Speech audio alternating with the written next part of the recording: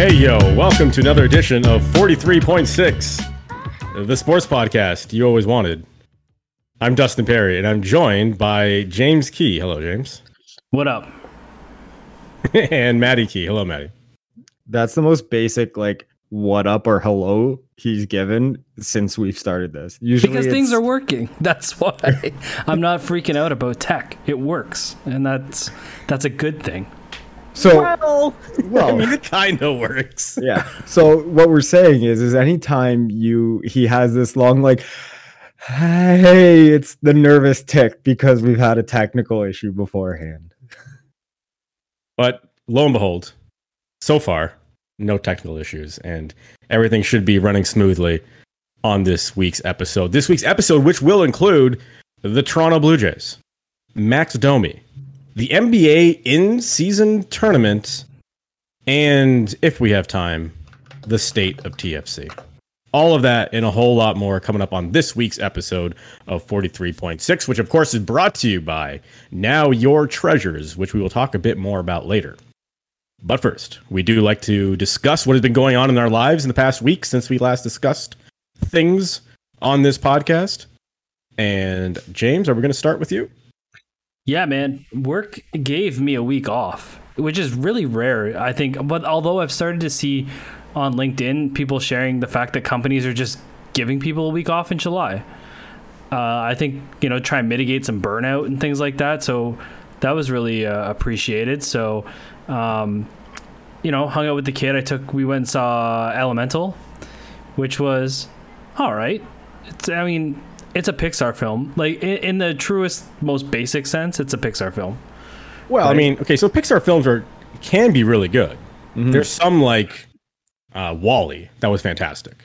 But in the most basics, it checks the boxes of a Pixar film. You know what I mean? It doesn't achieve it. There's no massive. I think the guy who wrote it tried to create this message of acceptance among immigrants and things, and how you can blend and it although it just kind of, in a weird way, it kind of loosely abandons that concept. It doesn't hold on to it. It hits the beat every 30 minutes. Do you know what I mean? Does that, am I making sense? So no, I got you. But it wasn't terrible. It was fine. And it did that with the kid.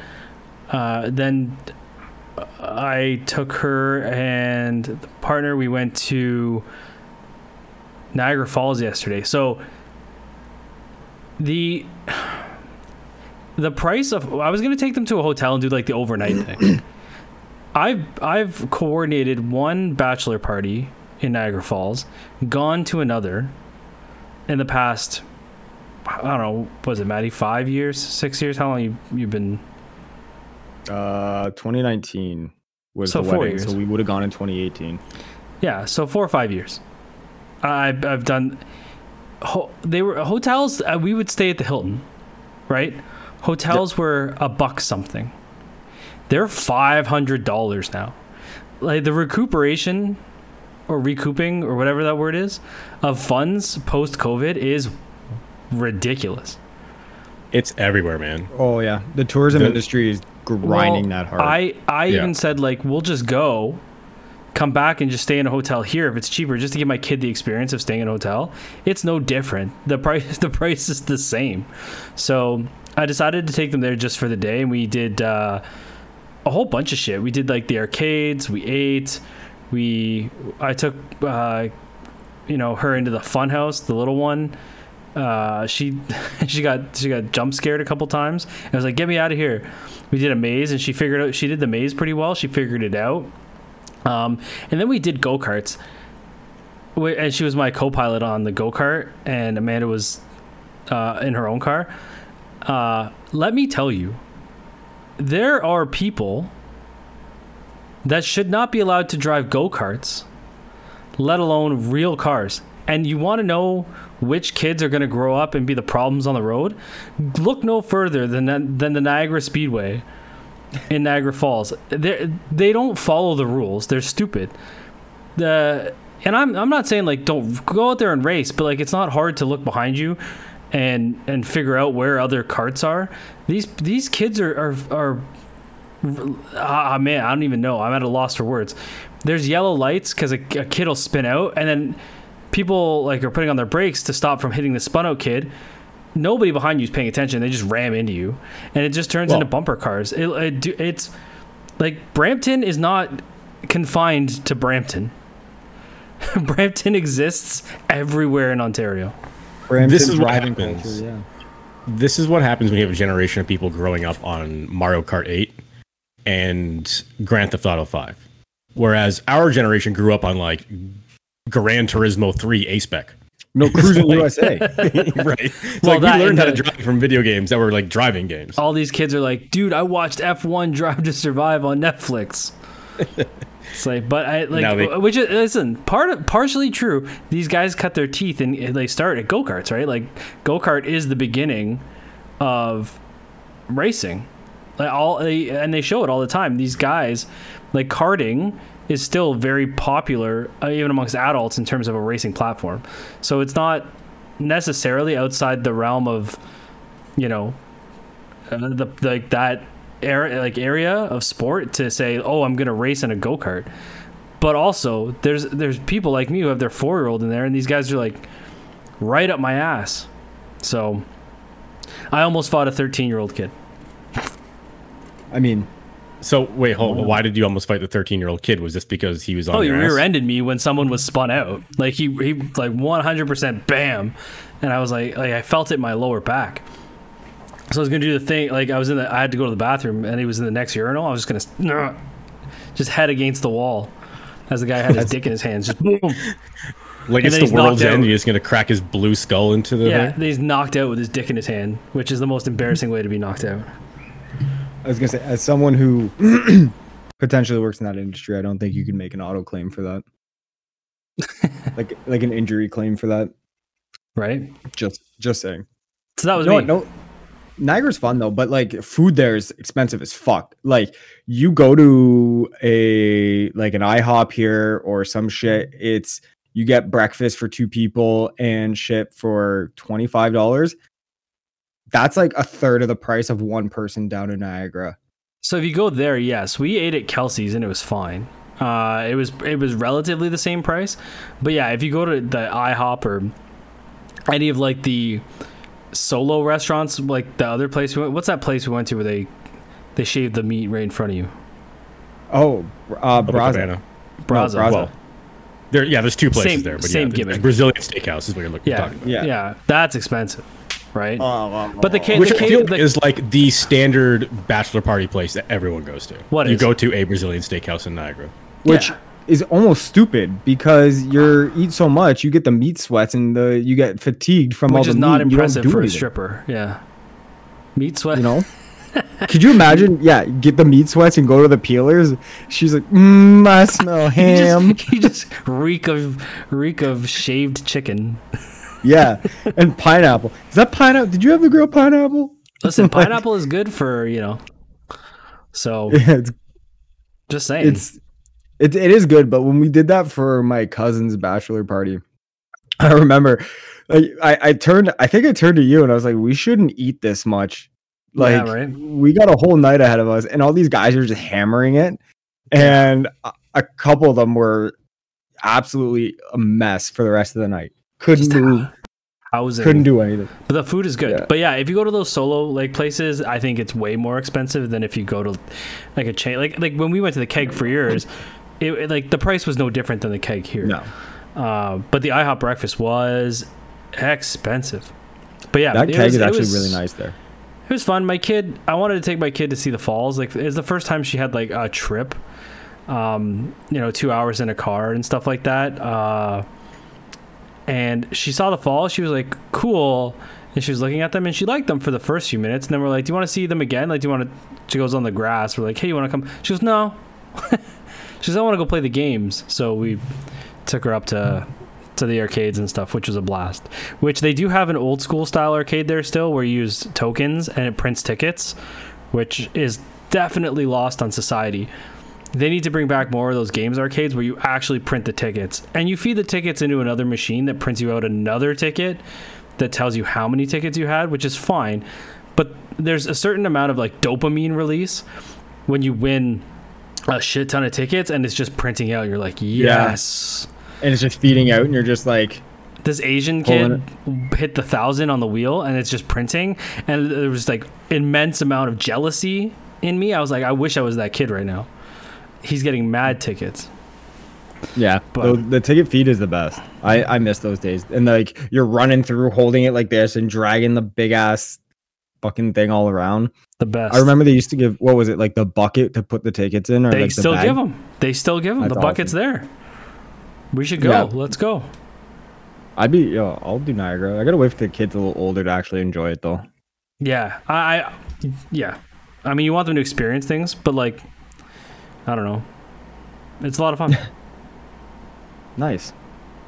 Dustin, your weekends are week. It's interesting you mentioned how expensive hotels are in Niagara. I'm potentially going to Boston to see a Red Sox game at some point this summer. And we were just looking up like flights, and like a flight to Boston shouldn't cost any more than like $200. And it's like $600. And then there's the hotel shouldn't cost any more than $150. It's like $600. It's like, what is happening? Why am I going to spend $1,000 to go to one baseball game in Boston? This is obscene. What's that air flight or air company, Swoop? Don't they exist anymore? Where it was no, like I super think cheap. they canceled that.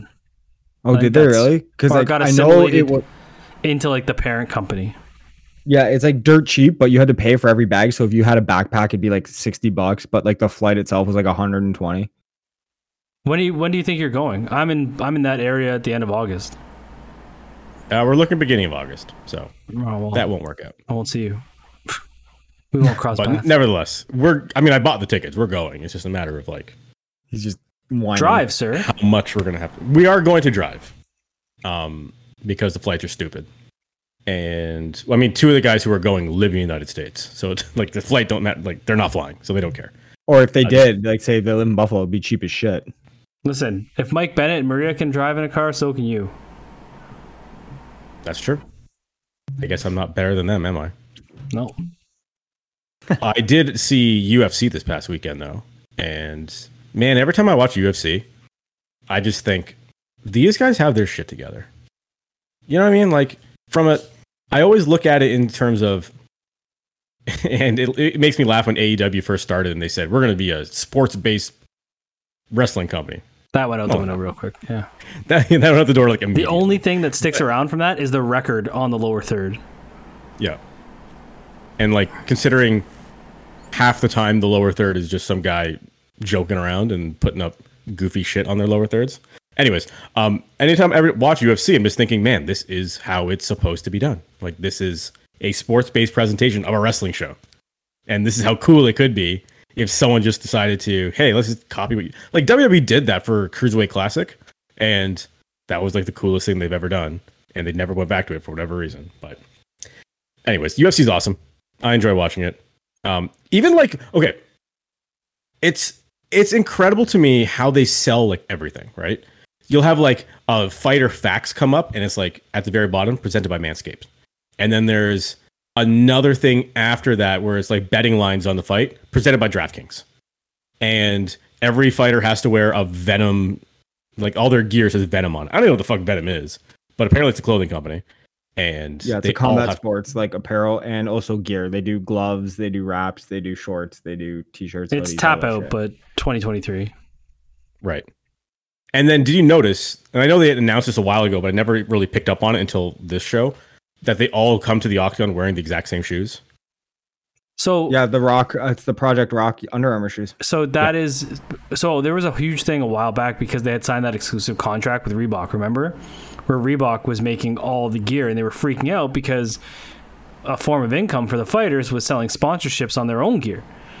Right. So that contract expired. Now they have a contract with Venom, and I'm guessing the shoes is just a contract with Under Armour and Project Rock.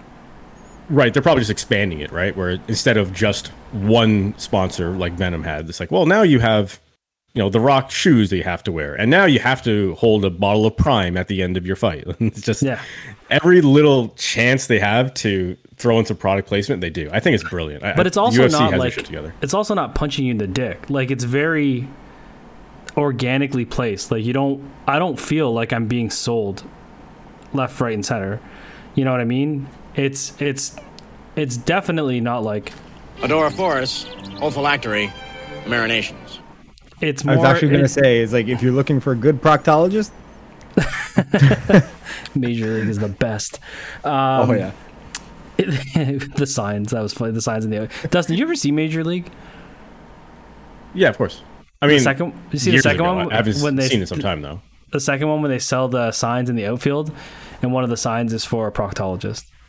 It's pretty funny. The thing I've tried to get back into UFC recently, the thing that bothers me is it's just so much. There's so many more divisions. There's so many more fighters in each division. I find it, and I've said this before, my main complaint is when I was really big in the UFC, it was Chuck Liddell, Rampage Jackson, Sugar Rashad Evans. It was all those dudes, Tito Ortiz, you know, even in a little bit to the Anderson Silva era. But there were stars. I don't feel like these guys have enough time to become stars. You know, I feel like they're just constantly searching for the next contender because the good guys tend to just plow through everybody. You know, like look at John Jones or Anderson Silva for years. I'm a firm believer that Anderson Silva ruined that division because he beat everybody. And then it was like, well, why? Well, then like, there was why GSP. am I what? You know, but Well, I think that was good for the sport in the sense that, like, we can all name who the top fighters of each division were at the time, right? Like Maddie just mentioned, GSP, like he was the king of the welterweight division for so long. Well, yeah, it was and him then and during that same time, Anderson Silva was the king of the middleweight division, right? Well, the thing with GSP is he had that three-way rivalry between Matt Hughes and Matt Serra, remember? Matt Serra had no business ever winning the welterweight title, but he did. And then there was the fights between him, Hughes, and Serra. But I just feel like I don't know these guys. And maybe it's because I don't pay attention, but I feel like I don't know them for the same reason I don't know boxers. There's just so many divisions and so many things. Like I get spun. Well, the thing is too is like I think the good thing about I guess you could call it the peak or the golden age of UFC, which was our high school years of UFC when it was really coming into its own and kind of, like I said, you had all those names. They created almost mythical figures where, you know, you watch them and you're like, holy shit, like you're watching this dude go. You're watching Tito Chuck, or you're watching Rampage versus Chuck, or you're watching like GSP Matt Serra or some shit like that. And you're watching Anderson Silva just dummy people all the time. And, you know, you created only, like I said, almost like these ancient Greek style mythological figures of, you know, of tales and shit like that. And as you said, it's these guys now, you might have a guy that goes on a run for, you know, 2 or 3 defenses and then he loses. Or, you know, there's the divisions are so many people. It's like trying to keep track of who's next, but this guy can't go because he just fought this. So really it's not the next guy in line. It's the next guy in line because he's ready to fight. But you know what I mean? It just gets too convoluted. I find myself going, and that's a good point. I found like those fights felt like super fights because you were waiting 2-3 months for that fight to come. And like you said, it was Rampage versus Rashad Evans. And you're like, holy, and they did the Ultimate Fighter and they hate each other. It feels like the fights are every week. And it's, you know, if it's Adesanya, it's Adesanya beating guy A. Like that's just what it feels like to me. Like I feel like the contenders don't have enough time to be built up as contenders. I feel like it's just next man up, you know, and that's. I feel like there is a disconnect of what, like, there's so many things that they borrow from professional wrestling, and this is one of the things they need to borrow more from in terms of promos and guys talking. And you see it after every fight. Joe Rogan gets in the cage and he interviews the fighter. It's like, hey man, it's like, who do you want to fight next? And so many of them give you like the canned athlete answer, like, you know, I'm just gonna fight hard, and it doesn't matter like whoever they put in front of me. I'm gonna, like, this is your opportunity to fucking shoot a promo on somebody. Money. I don't care who it is. Sell yourself, man. Right. Give us a reason to care about you. Like, you have 15 seconds make up something to make people cheer you or boo you or like give us a reason to want to see you fight the next guy. After the middleweight fight with Robert Whittaker and Dricus Du Plessis, I think is how you say his name. Du Plessis won the fight, and then right after that, they're shooting Israel Adesanya in the crowd, and then he like jumps into the octagon, and they have like a stare down. And man, someone needs to give these guys promo classes. Like, it was bad. It's like, I know what you guys are trying to do, and you're trying to set up a fight between these two guys. It's like, this is not working. Maybe they'll get some help cross-brand when the merger comes through. Maybe they'll... A lot of synergies. Yes, synergies, right? Oh, corporate speak. Let's fucking go. I'll do that all day. I'll get you guys hard on corporate speak. But, like, I watched the Nunez card, and I liked it. I was entertained. I found myself sometimes going, with all of that I know about concussions and stuff, do I really want to watch these people get punched and kicked in the head? But then I go, whatever, next fight's on. The thing is, too, is like what bothers me is the same people who complain about fighting in hockey or, concussion impacts in football will be the first one being like, so are we watching UFC this weekend? It's like, well, shut up. Sounds like you're describing me, honestly. Yeah, go fuck yourself. Well, no, like my argument for fighting in hockey, maybe I have to go down this road. I always joke about, and again, it comes down to that adage of the NHL isn't a real league, but they're so like hell bent and upset and like laser focused on removing headshots in the game. It's like, well, you're allowed to punch a dude in the fucking head. What are we talking about? Well, that's all I'm saying.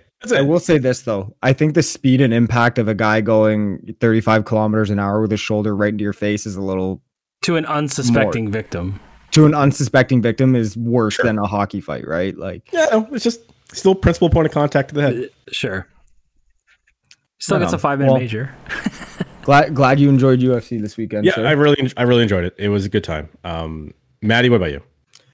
I beat Final Fantasy 16. I know I've been talking about it for a while, and honestly, I've played every one of these games in the series from the beginning multiple times, and at least mainline. And this one has crept up to nothing will supplant 10 as my favorite, just because beyond just the game, there's moment of life and what it meant to me that like outside of just the gameplay and the story that it has impact and why it'll be my favorite forever. So I kind of don't really include it as my favorite, but because it's not fair. But this is probably right after that now. It was that good to the point where like in the final moments of the game, I couldn't speak. And my wife was like tearing up watching it. Like she was like, I'm in it. And so it was an absolute masterpiece. So I'm sad that it's over. I'm really hoping they do DLC. Because they said, hey, depending on the reaction and if people want it, we'll do it. So I'm hoping with how good reception this game has gotten that they'll do it. So I did that. And then what else? How often do you play DLC though? It depends how into the game I am. So for Final Fantasy 15, I played all the DLC. For this, I would obviously like if they were like, "Hey, we're gonna do 3 DLC packs. It's gonna cost $200. I'll pay it. I don't fucking care." Okay. I would say most of the Assassin's Creeds up like the Ezio Assassin's Creeds. I did all the DLC for those. If there was, I don't know. I always feel like I guess it's a timing thing of like when the DLC drops. I feel like there has to be it's close enough to release of the game. Because if I get far enough away from the game and I haven't touched it in a long time, and then you give me a DLC a year later, I'm like, I've forgotten how to play this game. I've forgotten what's happened in this game. I don't know if I want it. Like, I enjoyed the game. I just don't know if I want to go back, right? Yeah. Spooderman, I played all the DLC, but that's because when you got the game, I guess, for PS5, you got all the DLC with it. And I was like, and your save carried over from the PS4 version. So I was like, look, I might as well just do the DLC. Screw it. I hadn't played it in a while. It's cool. Miles Morales is coming out, so I'll do all this DLC. I enjoyed it.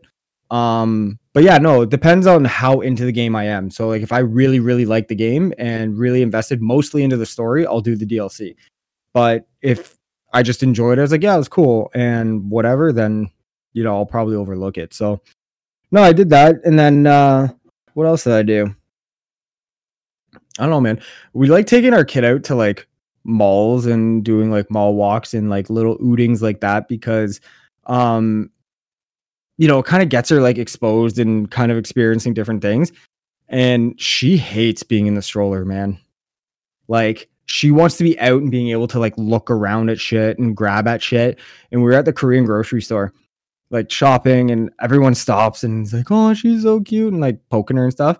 And like I turn around and in her fist, she's got like a bun in her hand, like a bagged, like Asian bun, like like the hot dog. Have you ever had like the Chinese or like the Asian buns where it's like a sweet bun with a hot dog inside of it? Like a bao bun? Yeah. Okay, sure, yeah. Yeah. So anyway, so I turn around and I look, and she's just like, I'm holding her, and then I look, and she's just got this like goofy ass little gummy smile on her face, and she's just looking around with a bun in her hand and the baggie, and I'm like, oh great, I got a little klepto in my hand. So no, that's kind of what we got up to, and now we're just kind of prepping for we're leaving for Ireland on July 28th, so like 2 weeks from this Friday. So that'll be cool. So yeah, going to one of the motherlands for myself and Jim here. So that'll be cool, taking the kid on their first trip out. So yeah. Cool. And that's what happens in the summer. Everyone starts going on vacation. As James had a week off, apparently. Now Maddie's going to Ireland. And also in the middle of summer is the MLB All-Star Game. It's the annual break in the middle of the season. And it's the home run derby is actually happening as we're recording. And I don't know if you guys have it up on one of your extra monitors or something. Yeah, Maddie does. I do. I don't know if James does. He might be looking at it on his phone. But it is cool as hell, like this entrance they're doing. I don't know if you guys are watching this immediately, but on the stage and shit, like it's pretty cool. I always said, like, it bothers me at the beginning of a season when they're showing, like, they're introducing the entire roster. Like, here's the home opener, and here's the guys on our team. And the Blue Jays usually do, like, jack shit. It's like, here's them running out of the dugout. It's like, couldn't you give them, like, a light treatment? Couldn't you, maybe that's just the pro wrestling in me, but, like, couldn't you figure out a way to make it get more... No, they fucking can, because Jordan Romano gets it every fucking game. No, they can. And speaking of hockey, the Leafs are the worst of the worst. They're the fucking worst. They give zero shits about anything they have to spend extra money on. They're like, no, fuck it. We're just gonna go and use the same royalty-free music that we use on this show and find a random like BMG one and play that over and over again. And they're just gonna skate out. Like there's literally no other pomp or circumstance around. Do you remember in the early 2000s when the Leafs had Marilyn Manson, but they just had the intro play over and over? The drums. They still play that song, actually. Beautiful People. It's just the same. Yep. And then they had Enter Sandman, I think. I know we said it, or I think I said it many times in the show, but I hope to fuck that Tree Living actually does something about that goddamn goal song. But yeah, the intro songs are another thing altogether. Yeah, like, they don't. There's going to be someone in charge of this shit. They had Muse for a while. They should do like I know some teams have done this already, but custom goal songs would be the greatest thing ever. The Sabres do it, yeah, the Sabres do it, and it's just like, how awesome would that be if Austin Matthews scores, regardless of what he wants as a song, but he gets his song, and then it's like Baby Marner and shit like Baby, Justin Bieber. Yeah, it probably will be something Bieber, but no, it's a good point, and the only issue I see with that is like they not necessarily knowing who scored the goal when it happens, but that's a rare occurrence, I suppose. Yeah, like it's maybe a tip-in or something like that where you can't tell, and even then, it's who cares, right? Like it's gonna be one out of every 40 goals you're not gonna know. Yeah, it's actually pretty simple to do, but nevertheless, I was eventually driving at the fact that Major League Baseball All-Star Game is happening, and that means we are kind of in the halfway point of the season, and which is probably now a good time to take a look at the Toronto Blue Jays. I know we haven't covered them a whole lot over the past couple of weeks because I think like baseball is a hard thing. I shouldn't say hard. Baseball is I was going to say challenging. It's still not the right word, but it's just, I think it's almost futile to look at it like day to day or week to week sometimes of like, you'll have a guy go out there and pitch 6 innings and be amazing. And the next game, he'll go out there and barely get out of the first. And it's depending on when you record the show, this guy's either an asshole or he's like the second coming of Jesus Christ. So that now that we're middle of the season, we have a bit more sample size, what all these guys are doing and how they're playing. I would like to get your thoughts on this Toronto Blue Jays team. Because right now, at this current moment, the Toronto Blue Jays are 50-41. They're 9 games above 500, which is only good enough for third place in their division. Let's not even talk about what their record within their division is. But I think what's important to note also is that if the playoffs were to start today, the Blue Jays are in a playoff spot. They're in the second wild card currently. Orioles are in the first wild card, and then the Blue Jays, and then the Astros. So they're in a playoff spot. And I don't know if that's something we were necessarily expecting a couple of weeks ago. And that's why I mean, like, it's hard to talk about this team week to week because so much can change within any given day. But James, we'll start with you. What do you think of this Blue Jays team currently as it exists?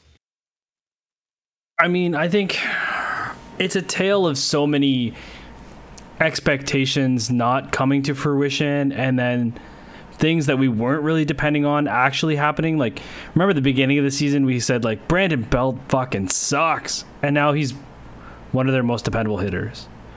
Oh, man. Like, at the beginning of the year, when we were talking about that DH spot for Brandon Belt, we were thinking, okay, Belt's going to fizzle out by May. And then the Reds are going to be shit by, like, second week of April. And then, all right, Joey Votto is going to be traded to Toronto, and that's going to do it. But now the Reds are like one of the best teams in the league, and Brandon Belt's hitting well. So who the fuck? Well, whatever. Yeah, and the Reds are one of the best teams because Eli De La Cruz is probably the best player in baseball right now. Oh man, the other day when he stole in the same third and stole second, stole third, and then stole home. It's like, this guy's from another fucking planet. I love this ballsiest guy. Fucking, and he's how old? What, 21? Oh, he's like, yeah, he's in his early 20s for sure. I currently have him in my lineup, his Future Stars card in MLB The Show. Wonderful. But yeah, so like we thought Manoah was going to continue his trajectory. He had a trajectory, just went straight down. Although his start on Friday against the Tigers was half decent. 8 Ks, 1 earned run. But he threw like 30 pitches or something in the first, which was no bueno. So I don't know, man. I feel like their record in a weird, and I know this sounds kind of obvious, the record reflects this team pretty accurately. I think, it's hard watching Vladimir Guerrero basically turn into Teoscar Hernandez. Just down and away, swing. Down and away, swing. Down and away, swing. These guys love to swing at first pitches, and it drives me banana sandwich. I don't know who's not coaching them. Like take a pitch. See what the guy's throwing. Like, I don't know, man. Other than that, I think they're just slightly below expectations. A lot of people said they would finish with about 96 to 98 wins. What would they have to go for the balance of the season to hit 96? If they're at 50 now, they need 40 games. I would have to do some math, but I can do the math if you give me a second. Well, if they're at the half, if they're 49 and 40. No, they're 50 and 41. Okay, so if they're 50 and 41, they've played 91 games. There's 162 in the schedule. Right. So they would need another 45 to 46 wins. Yep. Which is 63%. 630 ball, which is arguably kind of what they've been playing. Right. I mean, that's really difficult to do, though. Yeah, and I don't know what their AL East schedule looks like in the back half of the year. So the other thing, too, is like you can't... Like, do we expect the Yankees to sit at the same record as the Jays? And, I mean, I also don't think... Listen, the Jays were never... Everybody slept on the Orioles, and they shouldn't have, because at the end of last year, the Orioles went on a run. And, they've done a real good job of not trading away their high-end prospects. And we've talked about this before, and I think the one mistake the Jays have made in developing their team over the years is trade. They pitched their prospect hopes onto two guys three really, I guess. Manoah, Bo, and Vladdy. And there were so many other prospects that have come through the system that might have been really good on this team, and they're not here. But if you look at the Orioles farmed everybody through, and now you're looking at Gunnar Henderson, Ryan Mountcastle. Like, these guys are, and they're young, right? And they're going to be here for a long time. And I think it's because in baseball, prospects never made, and Eli De La Cruz is a great example. If you're a prospect, it was like 27, 26 by the time you made the roster. Baseball is the last league for prospects to start playing in their early 20s, 2021, which is crazy to me because, these guys can hang, and they're proving it all the time. So, I don't know. I think, is Hyun-Jin Ryu going to pitch? Is he going to be any good? Like, that's a question. I don't know. I feel I'm teeter-tottery on this team. Sometimes they look fantastic. Other times they look completely lost out there. And for some reason, they're god-awful against their own division. Yeah, I mean, I think, like, this is the one year where the division record doesn't matter as much as previous years. Obviously, it still matters. But with playing less in your own division, that if there's ever a year that the Jays were not going to be good in the AL East, this was going to be the one. The problem is that last year there was so much expectation and they faltered heavily. And then this year there was still roughly the same level of expectation, but they made the additions to the team that everyone said they needed. They needed, more gamers. They got Matt Chapman. They needed, left-handed bats and better defensive outfielding, and they got it in Kevin Kiermaier and Dalton Varsho. So it's just, I think that there was a mindset that they'd be competing for the division lead. Now, granted, the Rays went on a historic run to open the season and have fizzled and come back down to earth. But even still, the fact that the Jays have just not played up to par is concerning because, it's where's the problem now? Is a guy like Vladdy the problem? Is, like, you start getting into those questions. Is a guy like Bo the problem? Obviously, we've seen it with Manoah that he couldn't continue on the success from last year. And, that's kind of expected. Teams get kind of caught off guard with a young rookie pitcher like that early in the season. Don't have as much video on him. Haven't seen him as much. Don't have good reads. So he kind of comes out now that they've had a full season, to see him and had time to study him. He's getting exposed a little bit. So I think that will they make the postseason? I think they will, but I don't necessarily like their chances in a wild card game. The scary thing about the postseason thing is, like Dustin said, they got to play 6:30 ball. Yep. The Tampa Bay Rays are currently hit that mark of whatever 91 wins or whatever it was. Yeah, the Tampa Bay Rays are currently playing 6:24 ball. So they would have to replicate the Rays up until now, which is unlikely. They would essentially have to win every series. They'd have to win 2 of 3. Yeah, for the rest of the season. Hold on. And to get to 96, where everyone prognosticated they would have to get to make the playoffs. And I'm not saying they can't make the playoffs with less than that. I'm just saying to hit that kind of 96 win mark, that would have to be. The other piece too is we're coming up on trade deadline, right? So the Jays don't have a lot of prospect capital left to deal out, and I don't even know what they would acquire. Like who would be the big swing, pardon the pun, for baseball that you would even want on this team? Like, where would you address? If you look at the bullpen, does the bullpen need shoring up? Does another hitter in the lineup? I don't know. Who do you take out? Well, okay, so I'm glad you bring that up. That's a good question. There was an interesting thread, we'll say, on Twitter today from Chris Black at Down to Black on Twitter. He's probably on Threads too, but I don't fucking know. Whatever. As we all slowly migrate over to Threads. But for now, while we're still kind of using Twitter, which you can follow us on Threads. Can we? Can they? Yes. Yeah. Okay. Soon. we will have a Threads. All right. Yeah. Cool. It was about the defensive runs saved by position. And the Blue Jays are very good defensively. I mean, look at these statistics. If you look at center field defensive runs saved in all of Major League Baseball, number 3 is Luis Robert with 7. Blue Bob. Number 2, Dalton Varsho with 9. And number 1, Kevin Kiermaier with 14. Well, the Blue Jays have number 1 and number 2 on the list with 23 defensive runs saved in center field. That's obscene. But you know what? With those two guys, that's the expectation. Yeah. Well, that's why they brought in Varsho. Yeah. And Kiermaier. Yeah. But so if you look at the full list of like defensive runs saved by the Blue Jays, 23 in center field, the combined Kiermaier and Varsho. Catcher 8, left field 7, third base 7. That all makes sense because Varsho is playing left field most of the time, and Chapman is incredible at third base, so that all makes sense. Shortstop is 1.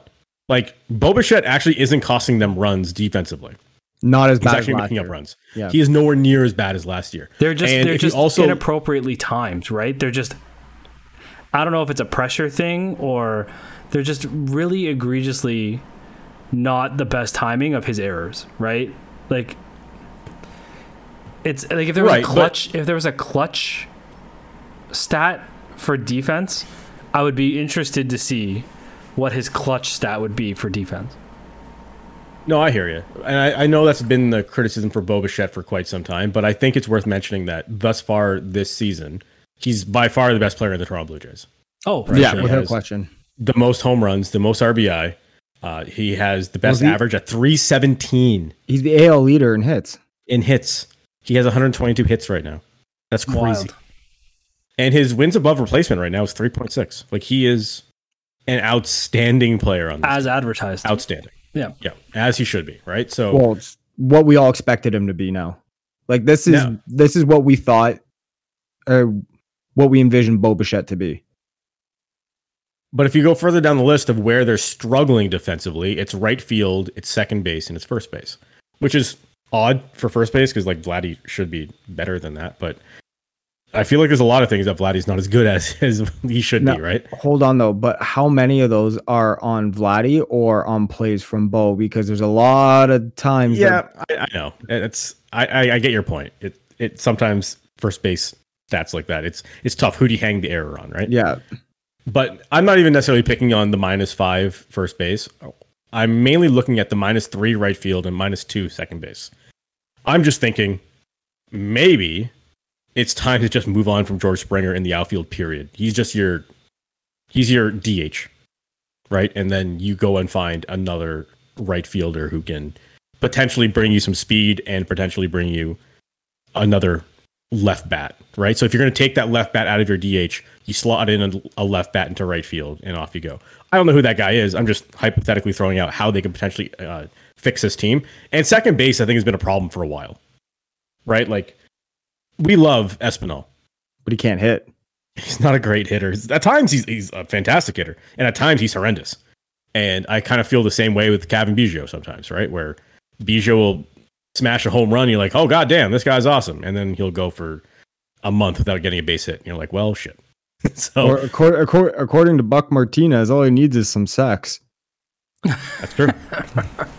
That is something that came out of the mouth of Buck Martinez. I don't think that's what he meant, but you're right. I mean, everyone knows the actual solution is to move Bo to second, right? Like that's always been the conversation, is that Bo Bichette moves to second base. They get a proper shortstop in here, and everything solves itself from that perspective. And I know that Bo hasn't been as much of a pain at shortstop, so like that solution isn't as, prevalent as it was previously. But Orelvis Martinez is starting to hit in the minors. He's starting to improve, and he's a wonderful defensive player. And they may have also just drafted a shortstop as well in Arjun Namala, who the very first ever player of Indian descent to be taken in the first round of Major League Baseball, which is pretty cool. So for me personally, I love the pick of Arjun. Obviously, it's cool to see a brown dude in baseball. That doesn't happen like ever. So I'm curious to see how that works out. But I mean, like, the dude's like 17 years old. I don't expect to see him play meaningful games for the Toronto Blue Jays for at least the next 5 years. But you're right. Orelvis Martinez supposedly is ready. We'll see. I mean, it would be throw him in though, like, and kind of keep that kind of pressure on him. But that's the thing. It's that, or they're going to deal him, right? And they've dealt away so many prospects that I just don't know if they can do that anymore. You know, even from a pitching, like Tiedemann's hurt, they don't have the depth of prospects in the pool to go out there and acquire anyone of game changing. You know, that kind of. I wish baseball let you deal draft picks. Like, it's so stupid you can't deal draft picks in baseball. It's also stupid that the draft is in the middle of the season, but yeah, here we are. Like, I got the tweet that they drafted. I'm not going to attempt to say his name because I'll butcher it. But I saw the thread, the Instagram post, the tweet, and the Facebook notification that they drafted this guy, and I was like, holy shit! The baseball draft was tonight. Like, and you can't trade those guys until like a year, right? Like, you have to hold on to your prospects for a year. I think it's a year. So. I don't know that there's a move out there the Jays could make that's gonna change the course of this team dramatically. I think they have to bet on who they have, and these guys have to start coming through. And I think the biggest guy is Vladdy. Like, the fact that he has 13 home runs right now is kind of embarrassing. Yeah, I'm surprised he's even allowed to compete in this home run derby tonight. It's like you look at the stats of everyone else. Is like, why is this guy here? It's the like, name. Who are the? I'm gonna look it up. Who are the home run leaders in the MLB right now? Like, Ohtani's up there, right? Yeah, Ohtani's there. Of course, Ohtani is there because he's a freak of nature. Well, he's the leader. Oh, look at that. Okay, so he's got 32, and then of course, as we talked about previously on this podcast, you know who's number 2? Matt Olson with 29. And then the polar bear, Pete Alonso. Imagine what happened if Oakland kept those guys, right? And the polar bear, Pete Alonso, 26. Like, Vladdy is not in the top 23. He would have to double his home run production to be in the conversation of the top home run hitters in the league. The fucking rookie Corbin Carroll is 18 home runs. Corbin Carroll's been tearing the cover off the ball, and I don't understand why. The Jake fucking Burger is Diamondbacks also are really good. relatively new. 19 home runs. Fucking Max Muncy has 21. So, I'm just saying. No, he's definitely got to pick it up. Garcia? Well, hold on. I wonder, though. And you look around the Blue Jays, and no one's hitting a ton of home runs. Like, Bo is leading the team at 15. And we know it was a story a couple weeks ago when Vladdy hit like his first home run of the season at the Rogers Center. I wonder if it's anything to do with like the new dimensions of the building. They brought it just in. Like messing with their depth perception and shit. Maybe all the fucking band playing up in right field is distracting them.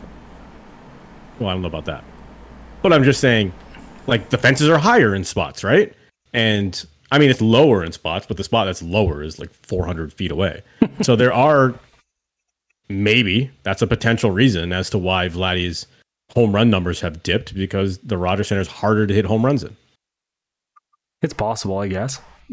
Yeah, but like, I mean, that would account for a few less, not this drastic dip. I mean, you would think right by now he'd be at least 20 to 25. Yes. Right? Like, at minimum, he should have been in the 20s. Like, right? Matt Olson's at 29. Maybe this home run derby is what he needs. Go out there, jack a few balls off. Dude, some of the people that are ahead of him are just like Willy Adams, Nolan Gorman, Willy Adames. You mean? I don't know who the fuck this guy is. I don't know. So okay, yeah. So we know there's people ahead of Vladdy that have no business being ahead of Vladdy, or Vladdy has no business being down that low. Yes, who's we know Luke that. Raley? But at the same time, like, he's one dude on a team that should be performing better at the plate across the board. Dude, former Jay Brandon Drury has one more. Brandon Drury has had an incredible resurgence of his career ever since leaving the Blue Jays. It's true. It's very true. Yeah. So yes, So, I think that's a problem, and I think we were expecting more from Varsho as a hitter, probably. Oh, definitely. Yeah, but like I think Aroldis Martinez fine, but like I don't think he becomes your everyday guy. Like he's maybe your every third day if you're bringing him up for a little bit. For like say if they after the All-Star break they bring him up, maybe till mid-August, is he your every third day kind of guy, or he's you bring him in for spot duty here and there just to kind of get him acclimated, and then maybe mid-August if you're in it or you're in the when the rosters expand, I imagine he's joining.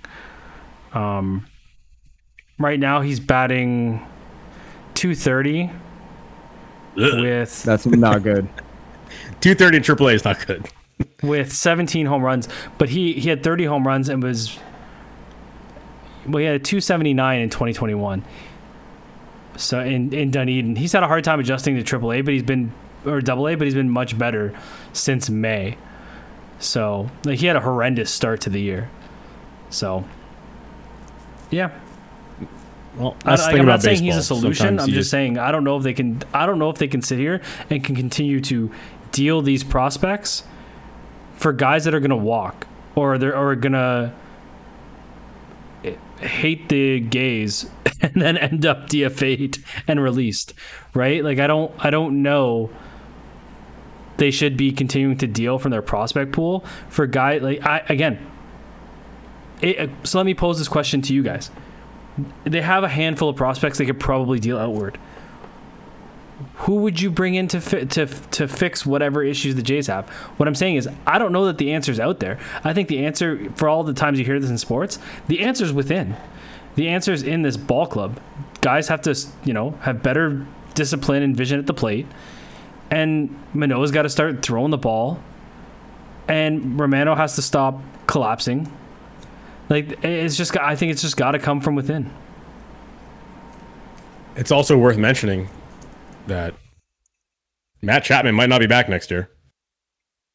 Right? I mean, might is, I think... He's a fucking Yankee today. Yeah. Like, he's a Yankee in Jay's uniform.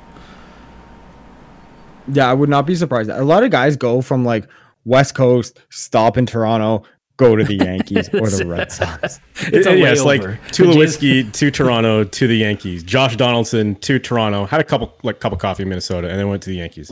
And now Chapman. Actually, if you dial it right back, Donaldson went from Oakland to Toronto, and now Chapman, Oakland to Toronto, and now presumably to the Yankees next year too. I don't want to see it, but I feel like that's what's going to happen. But I guess the reason I'm bringing that up is, what's the breaking point, right? Like, I know they're in a playoff spot right now, but come trade deadline day, if the Jays are 2 games out of a wild card, do you keep Chapman? Maybe. But should you? Probably not. It's going to be a similar situation that we had with the Toronto Raptors this year, where no one thinks this team's making the playoffs. Or I shouldn't say that. No one thinks this team is doing anything in the playoffs, talking about the Raptors, other than Masai Ujiri.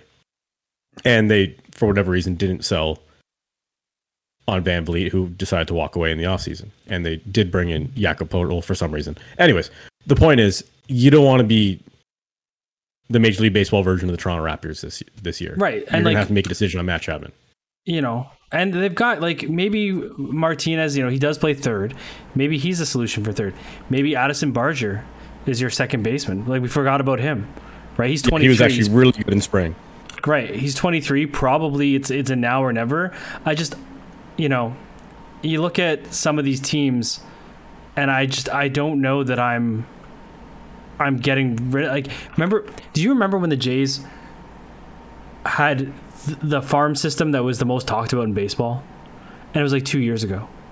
They had so many guys in the top 100, whatever. And now it's depleted. I don't know if it was 2 years ago. I feel like that was the year when what's-his-face was selling for R.A. Dickey. I've forgotten this guy's name already. No, the Jays had... Travis Darno? I meant the general manager. JP, no. Not JP or NCB. No, Alex Anthopoulos. Alex Anthopoulos.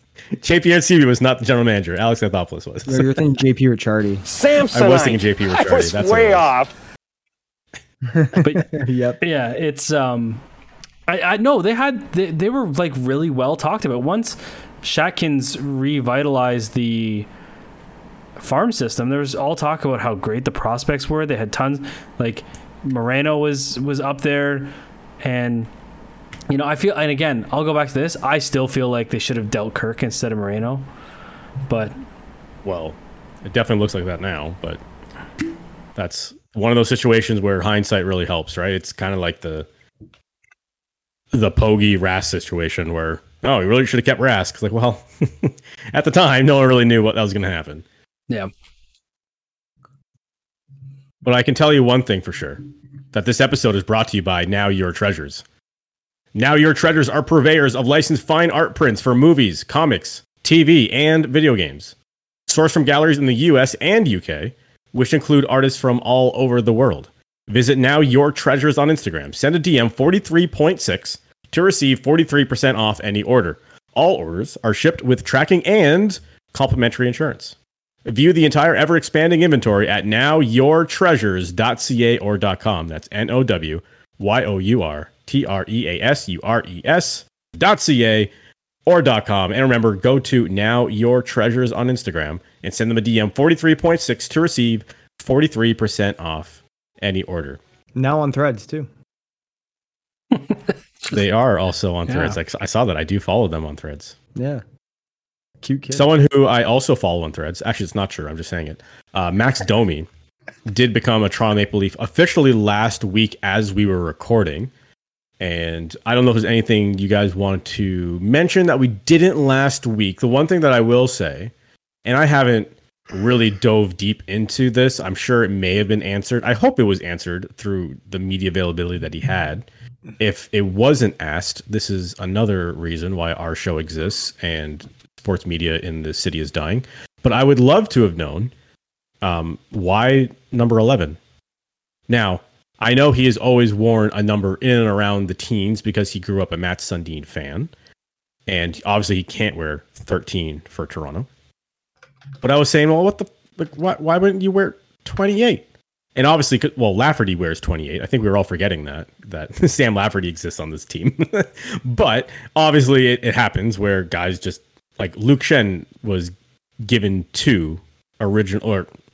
he was originally given 22 and then he got 2 off of McCabe. Anyways, the point is he very easily could have got 28. I just was wondering, maybe he just doesn't want it. Like maybe he doesn't want to be his dad. He wants to be Matt Sundin more than he wants to be his dad. And they're different players, right? And so I guess my question to you guys is, if your dad was a famous hockey player, I shouldn't say famous.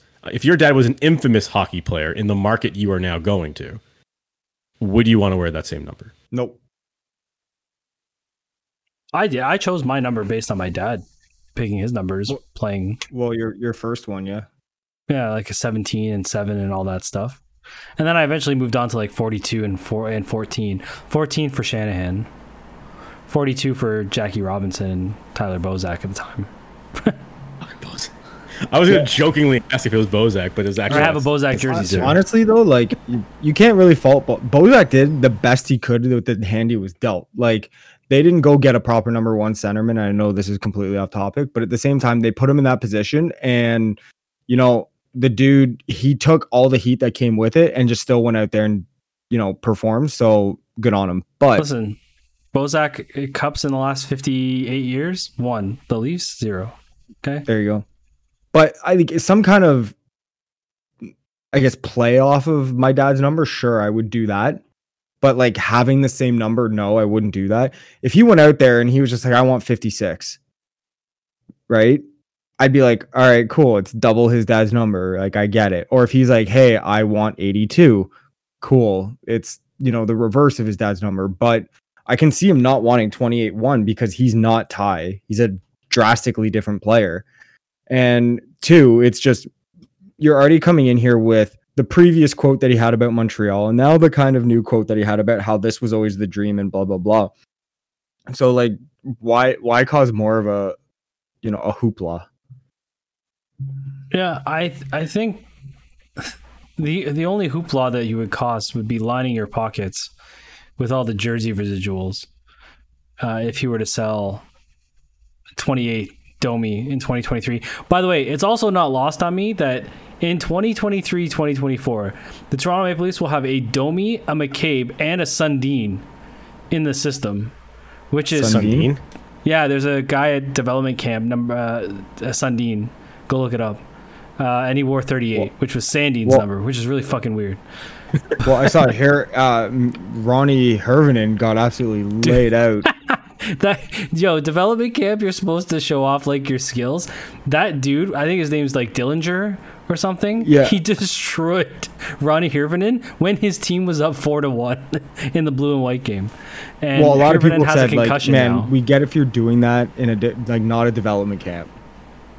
But you know what? Trey Living's looking for defenseman with snarl, so that guy was definitely had some snarl in eliminating Ronnie Hervinen from existence. But is that the word he used? Because I've heard that exact term used. What? Snarl. Yeah. Yes. Yeah. That's what he's looking for. Defenseman with snarl. Okay. You know what that just sounds like to me? That just sounds like truculence to me. Yeah, pretty much. Well, Burke did work. He did work for Burke in Calgary. So yeah. So there you go. But no, I agree that. But like, how many residuals would he get? Because a lot of those guys that already have Domi jersey would be like, oh, I can break this bad boy out again, and they just wouldn't buy one.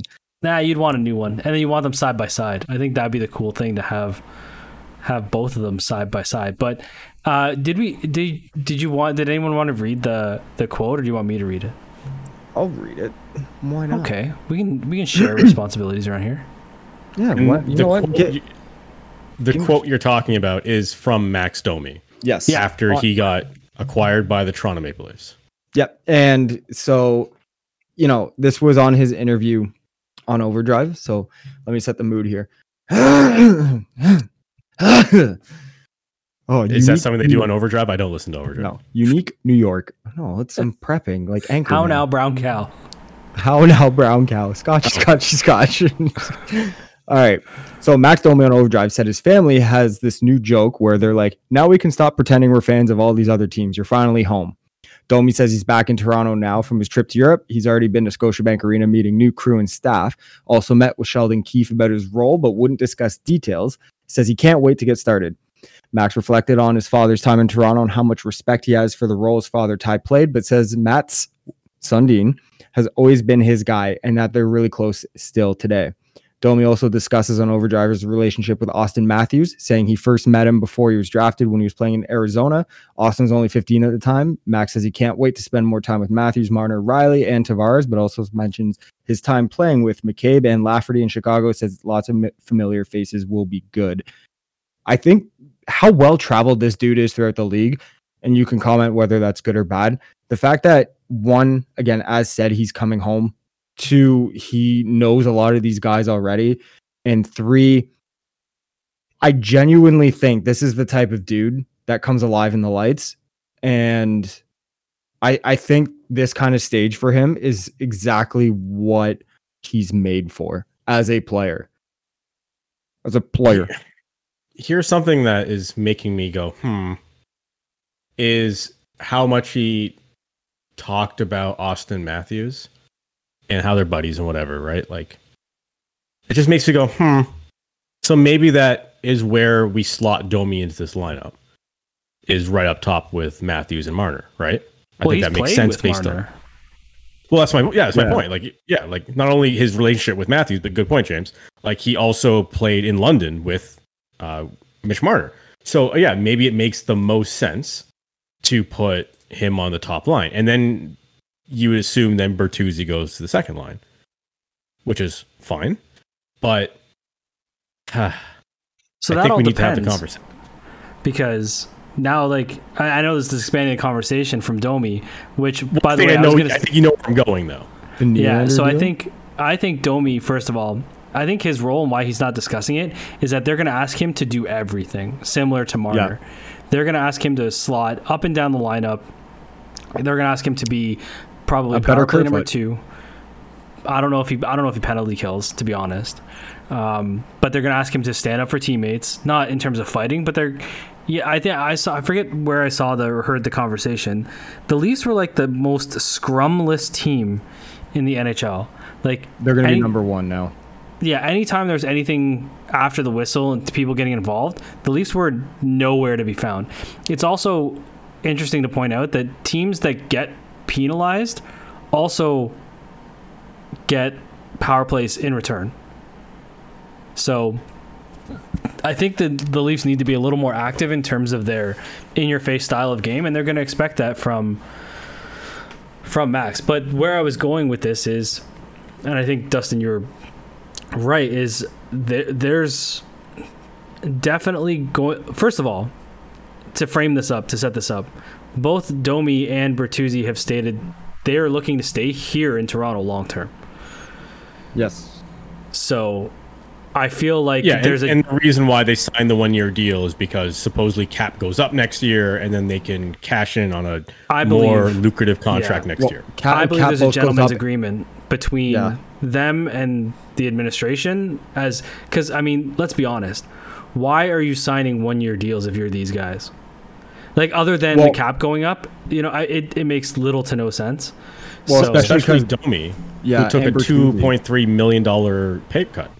Well, and Bertuzzi could have easily gotten the same deal for 3-4 years somewhere else, and maybe even more more cash as well. Yeah, I do think that they look at the landscape of this team and they say, okay, Nylander's probably not long for this team, because as much as they can say, yeah, that's a teammate, blah, blah, blah, they probably know in their head he's not long for that. And their agents have probably said, hey, look, this team can't facilitate this for long. Nylander's probably the guy on the way out, whether he leaves as a UFA or he's going to be dealt. So, So, like, and that's where I say the math. Like, you tell me, if Bertuzzi gets $6 million over X amount of years, and Domi gets 4.5, do you want those two at 10.5, or do you want Willy at 10? I would rather take those guys obviously at 10, both of them combined at 10, because you have Marner, you have Matthews, you have Tavares who can net the puck in the skilled way. You need those guys to pick up the garbage in front of the net when those guys are firing the puck. Right. So I think that's how they're going to have to look at it. And again, these guys bring you there was a lot of talk about the culture and the DNA, and we've talked about that ad nauseum. These guys bring you that different look through the lineup. I think it's more telling about the plan of this team, them signing Ryan Reeves for 3 years, than anything, to understand how they want this team to mold and to change in the next couple years. So I don't think you're signing Ryan Reeves for 3 without underhandedly committing to these two for a similar amount of time, if not more. So again, the math just doesn't shake out for William Nylander to be a part of this team. And again, it comes down to William Nylander or Mitch Marner.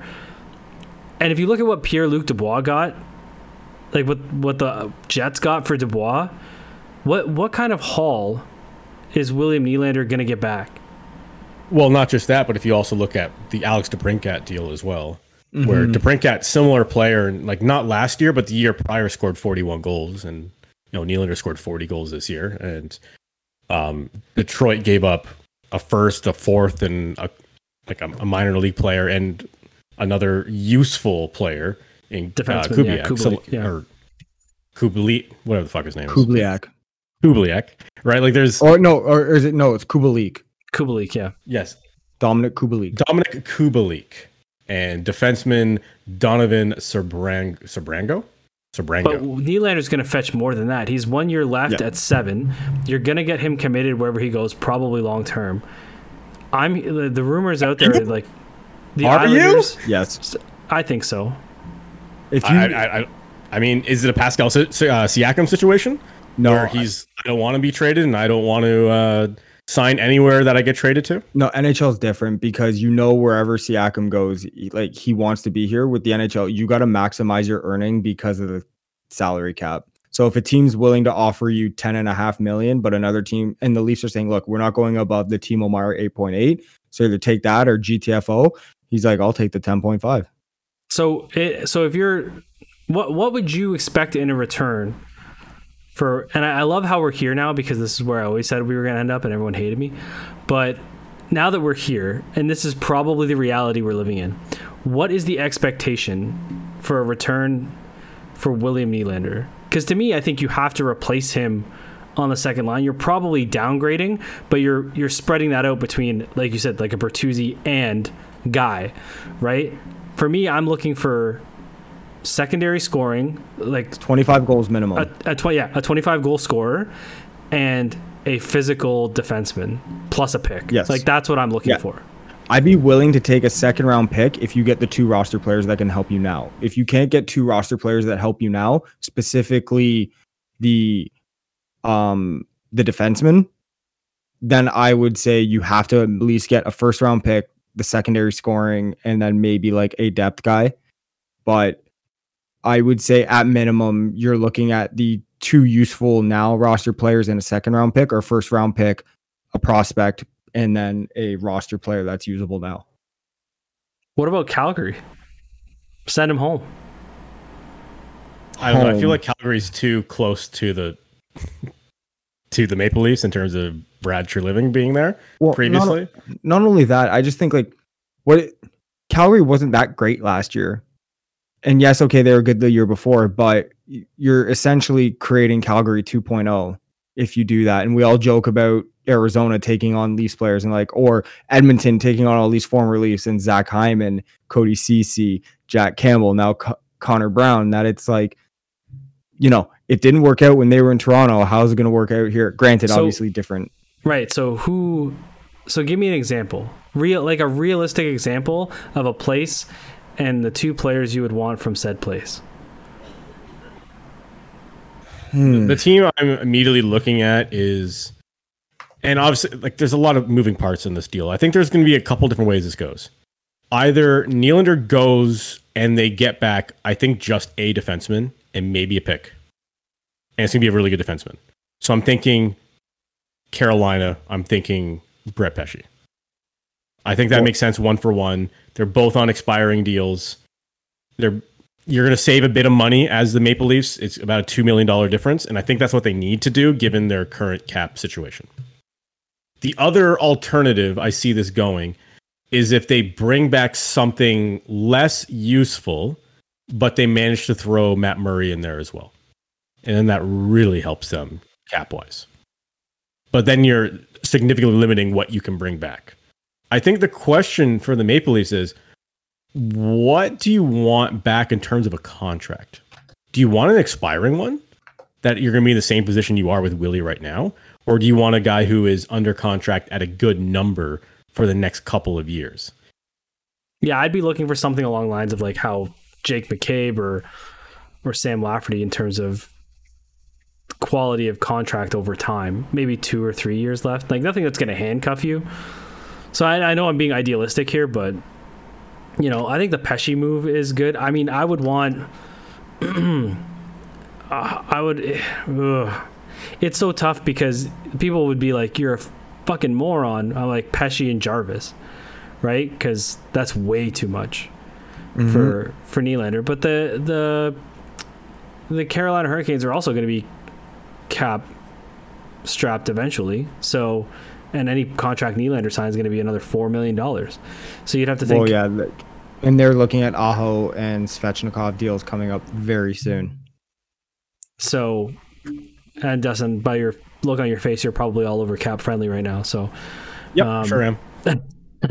So, I just, and then there's always going to be the thing about, well, what does Willy look like in San Jose? And can you get a third team to rotate Carlson through to get Carlson? I don't know that I want. We already have John Klingberg as a defensive hole. I don't know if I want Erik Karlsson there. Again, I don't know he's the right player. There's rumors of Pajot plus out of the island. Again, they just signed Mayfield. Mayfield would have been the guy that I wanted, so I don't think he's getting dealt. Would you do something with St. Louis to get Colton Parayko, knowing that you have him locked in at 6.5 until 29-30? He's like 32, isn't he? Colton Parayko, he is currently 30. So you've got 30? 7 more years of, or here you've got 1, 2, 3, 4, 5, 6 more years of Colton Parayko. Right-handed At $6 million? 6.5 million. That's. I feel like when we were talking about Parayko 3 years ago, everyone was like that. You know, I feel like now that's a tough pill to swallow. But keep in mind, that's not saving you any money. Like if we're looking at guys who are making 6.5, 6.9, like it's still the same contract, right? But like, I think we're trying to find two guys that equate to 6.9, right? Like I think that's what we're suggesting amongst the three of us, is that if we can find a 25 goal scorer that makes 3 or 4 million and a physical defenseman that makes 2 to 3, then right. We're but okay. I think the goal should still be to save $2 to $3 million on this. So if you're trading at Nylander at 6.9, you probably don't want to bring back more than 4.9. Just because, again, like the cap situation they're in, I know there's a lot of things they can do. Like they can dump guys on Robida Island. I get that. They got to buy out Murray or deal Murray. That could be an option too. And they still have to sign Samsonov, who's in arbitration. So that being said, what about the Winnipeg Jets? And what about Connor Hellebuyck? So I've thought about that in working out a way to do a Samsonov or Murray. Like they're not going to take Murray, but maybe Hellebuyck is part of it. Well, they might take Murray if you throw in Willy Nylander. If you do Murray, Nylander, and then you get Hellebuyck back, you could see it happening. But again, then you have Connor Hellebuyck for 1 year. Now, here, how about this? What if you find a way to get a 25 goal scorer that's locked up for the next 3-4 years at like $4 million that can replace Nylander's deal? You take a pick, and then that money you saved, you go get Matt Dumba, and there's your replacement there's your support on the back end that you need while equating and saving the money. So yeah, that's another piece too. I mean, we don't add in the freeing up of cap space to that either, right? So yeah, I don't know. I think Murray's they either got to find a dance partner to move that money or buy him out and take the $600,000 penalty and the $2 million penalty next year. Thing is, I love the Matt Dumba idea, but I feel like on this roster, Matt Dumba is probably going to have to get paid $10 million because they gave fucking John Klingberg $4 million. There's no way Matt Dumba isn't at least 3 times that contract. I mean, It depends though, because Dumba's an Ontario boy. Yeah. He may see this team. He may do what Bertuzzi did. He may do what Domi did, and he may do what Klingberg did and say, "Hey, I can go there 1 year, 4.5-5 million, do really, really well, and either stick with the team or cash in somewhere else after." Well, he made $6 million last year, so I don't think he's that's what getting. I'm saying. So. Yeah, but I mean, Domi took a pay cut. Domi took a over $2 million pay cut, and maybe you don't need to replace the goal score. I know it's 40 goals, but I'm like, maybe you don't necessarily need to replace that offense with Nylander. And if you're right. I mean, if you trade Nylander just for picks, and then all of a sudden you've created almost $7 million of cap space, and then you add Matt Dumba, that kind of satisfies both needs. And we're forgetting about Matthew Nye is going to play all year. I was just going to say he's there. He's already there. And if you slot Nyes into a line with Tavares and Bertuzzi, I think the kid's going to be okay. Yeah. And there's also Alex Steves, and there's also Nick Robertson. So there's guys who can't. I know Robertson might be a bit of a question mark based on his health in the past couple of seasons, but he's a talented guy, and we know he can play at the NHL level. It's only a matter of time before he's contributing, not necessarily to this team, but at the NHL level. I think Robertson's going to be a good player. So maybe internally you can solve that Nylander offense. I know 40 goals is a lot to solve for. But remember, as it stands, so here's the scary thing. So as it stands right now, they are, if without the Murray money, they have about 2.2 if they're not carrying any extra forwards, and they have 1 extra defenseman without Samsonov signed. So you're right, Dustin. In trading either William Nylander or let's say Mitch Marner, They have to save money. Yes. Like Yes. It's not even an option. Like they have to. Yes.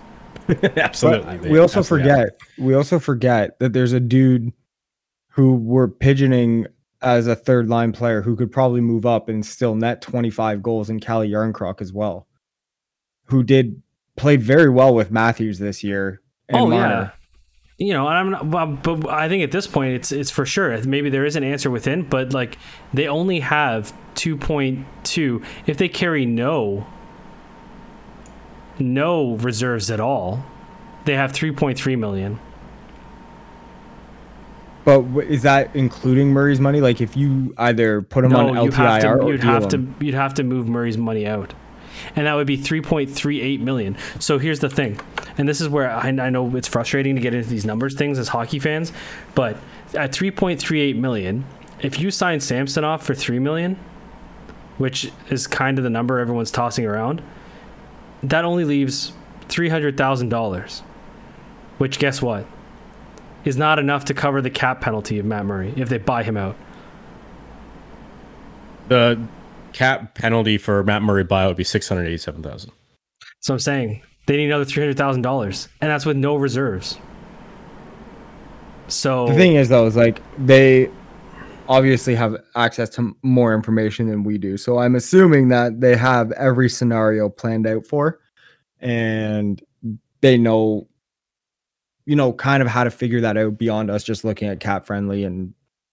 Yeah, for sure. Again, you can't carry guys on the roster with any sort of anything. Yeah, but they've done that before where they're like, oh, we'll send them down as a paper transaction. They did that all last season to save the money because every time you send a guy down, you save like X amount on the cap and you accrue that throughout the season. They do get a benefit of having the Marlies so close, right? Yes. Yeah, the point is that we are looking at capfriendly.com, which is an incredibly useful website. It's unreal. But generally speaking, when using this website, you are using it on a yearly basis, and the cap is actually calculated on a daily basis. Yeah. So you can have a guy on your roster for X amount of days, and you're only going to be charged the X amount of days rather than being charged their entire full yearly salary. So yeah, there's a lot of manipulation you can do throughout the season. I've just dumped a couple guys into the Marlies I know are not going to make the team, and assuming that Matt Murray goes to Robidas Island, so he may not even get bought out. They may just say he's hurt, he's never come back, which would be ideal, I suppose.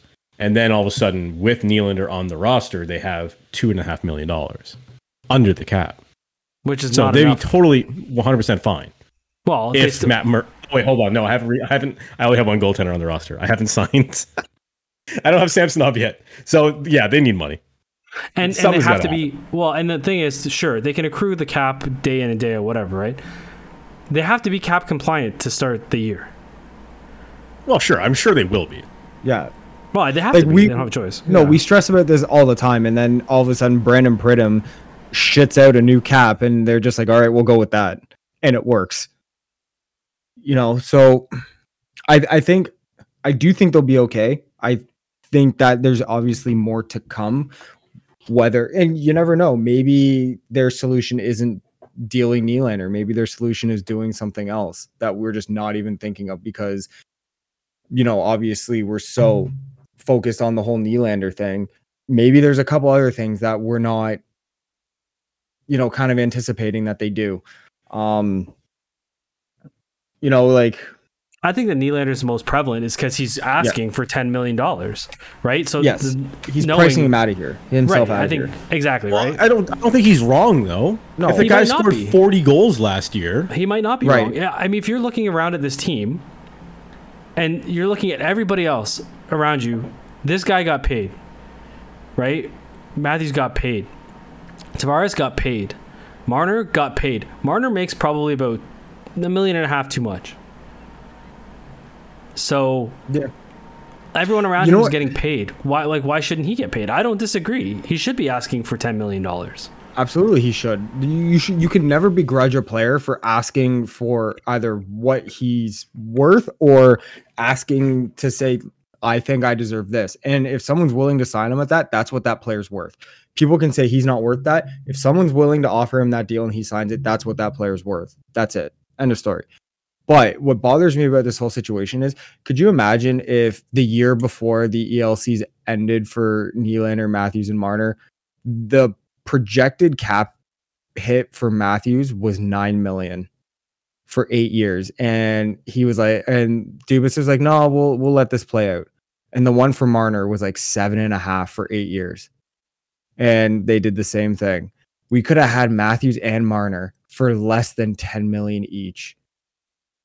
For but 8 years each. It comes down to shitty statements like we can and we will. It comes down to shitty contracts that don't buy any years of these guys UFA. Listen, Dubas got played by the agents. Yeah. Well, see, I think a lot of that was that those were the first real big negotiations. Like they say Tavares was, not at all. Tavares wanted to come here. He was 50% here. They pretty much just had to put the bow on the deal and say, okay, let's do this. Now, with them, though, those were the first real hard ones. And after they saw what happened with Nylander, they were like, we know this guy will cave. We're not going to, no, we'll play it out and we'll get $3 million more per season than we would now. Yeah, but it's good. Yeah. But Trey Living's not that dude. Yeah, Trey Living, not that guy. Hey, you're not that guy, pal. But I think I do think Nylander will get dealt, and I think it's mostly because he's priced himself out. The other thing we're not even thinking of, maybe he just rides it out for the season and they say, you know what, let's make a run at this. If you leave, fine. And then the Leafs just say, what can we pick up next year to replace it for $4.5 million to get 25 goals UFA next year? Because next year's UFA class is infinitely better. There's also the possibility that, we're talking about the Domi deal and the Bertuzzi deal, and they're both here because they know they're going to make more money next year because the cap's going up. Well, if the cap's going up, theoretically, you can afford Nylander next year. No, because you got to worry about Matthews and Marner's deal coming in. Dude, they can't now. That's what I'm saying. Like, I know that there's cap magic and anyone can do it. Again, they have to find a way. Even with Murray disappearing, it's just not possible. Like, it's just not. Like, as much of you're a wizard, Harry. It's just not possible. Harry Potter. So I think, like you said, that combined with the fact that this dude's gonna ask for double digits, the writing's just on the wall. Again, if there's some weird buried line in the CBA which is like the Leafs can do it but no one else can, then great. Like, we've solved the issue. If Nylander is hurt until playoffs, we've solved the issue. It's just, again, with 2.2, it won't be enough to get Samsonov unless Samsonov is like, sure, I'll have the same contract I had last year, in which case, why the fuck is he going to arbitration, right? So he's going to arbitration because this man's going to get $3 to $3.5 million a year. Oh, it'll be like 4. If he goes all the way to arbitration, like if they have like if he goes to an arbitration dealing, he's getting 4.5, 5 by an arbitrator. I think they settle with him at 3.5, 4. To be honest, also Vladdy's absolutely mashing balls. 26. Yeah, he's hit more home runs in this contest in the first round than he has all season. Yeah, but he's also getting taters from John Schneider, so chill. Yeah. But Rutschman did good too. That dude, he cranked that guy's swing. But his swing is so aggressive throughout this whole thing. Like, he's going to be so tired by the end of it. But I mean, Vladdy's swing is fucking violent. Like, he is murdering those baseballs. Yeah. Yeah. I love Adley Rutschman. Like, that dude is a baseball player's baseball player. Like, he's such a... I remember that clip of him going to... Yeah, his first game, and he's shaking the umpire's hand. I call it Camden, but Oriole Park, right? It's Oriole Park now? Camden It's just him sitting there, like, taking it all in. Like, that's my dude, man. Yeah, so there's an Instagram account that I follow called Bat Bros, and it's all these guys that test all these baseball bats. They go to parks and they do it there, but then they also just in like college baseball diamonds. They try them there, and then like all these, softball bats, baseball bats, they try them out. And Rutschman's been on there a few times with them, just testing bats. And they're like, let's see us go up against, a major league hitter. And he's a funny dude on there. But yeah, that was my first introduction to him. So no, he's a good dude. Happy for this guy. But digress. The Leafs, yeah, there's some magic that has to be done. I think they'll figure it out. And I think we'll have the discussion closer to either preseason or closer to the start of the season if we think they will be a better team than last year. But I think that they're going to be different. Sorry? They're going to be different. Very. Do I still think they'll be a 100-point-ish team? Yes. Will they be 115 points? I don't know. Will they be taking a pound of flesh off some people? For sure. And you know what? If they're not third place and they're 6th or 7th, that might not be a bad thing for this team. Yeah. They'll have to play Boston or Tampa with the same cats over and over. Maybe they could play someone different. I don't know, but like this is the year that Boston and Tampa really look like they got stripped down. Those teams are infinitely like Boston's in a like. I know we don't have a lot of time to cover this, and maybe we'll do this next week.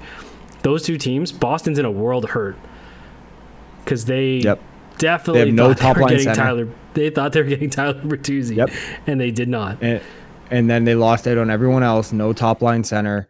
They have Bergeron's probably not coming back. Krejci's not coming back. I mean, they are in some dicey territory. They have goalies to deal, so that could help. But like Swayman's going to arbitration, which means even if you're going to get like $6 million, right? So now you're dealing a $6 million goaltender, or you're dealing Ullmark. I don't know, man.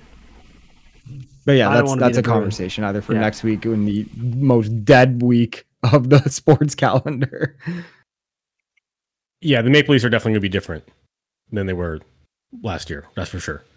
Something that's also going to be different this year is the NBA's in-season tournament, I guess is what we're calling it. Yeah. I saw a quick video on TikTok of like how it's breaking down, and they're going to divide every team in the NBA into groups, and then during your regular season games in like the month of November or something like that, the games that you play in that month are a part of a tournament, and then the winners of these games move on to the semifinals, and the semifinals and finals take place in Las Vegas for some reason, and then the winner gets crowned the NBA Cup champion. I love it. I don't get it. I think it's fucking dumb, man. No, I you know what? I love it for a couple of reasons. One, I like it for trying something new, trying something different. You know what? You're going to have your NBA champion, which everyone's going to want, but let's put some more stake on the game so you don't have these teams tanking throughout the year just for the sake of tanking. So you're kind of, obviously you're still going to have teams that are going to do that, but you're subverting it a little bit. The way it works is that, so from November 3rd all the way through November 28th, each team will play 4 designated group play games on tournament nights, which is 1 game against each opponent in its group with 2 games at home and 2 on the road. So the tournament night would be, say, every Tuesday and Thursday throughout the month of November. Those games, yes, go to your season, your 82 game schedule, but they're strictly against the teams in your grouping. And all the games in the NBA those 2 nights are grouping games towards that tournament.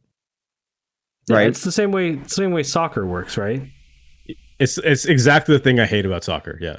Where it almost seems like every week there's some cup or some tournament, and I'm like, what the fuck? What is this again? Is this a regular season game? No, it's the CONCACAF Cup, it's the Gold Cup, it's the Champions League, it's the North American Champions League, it's the Banana Cup. I'm like, what is all this? It's Mario Kart.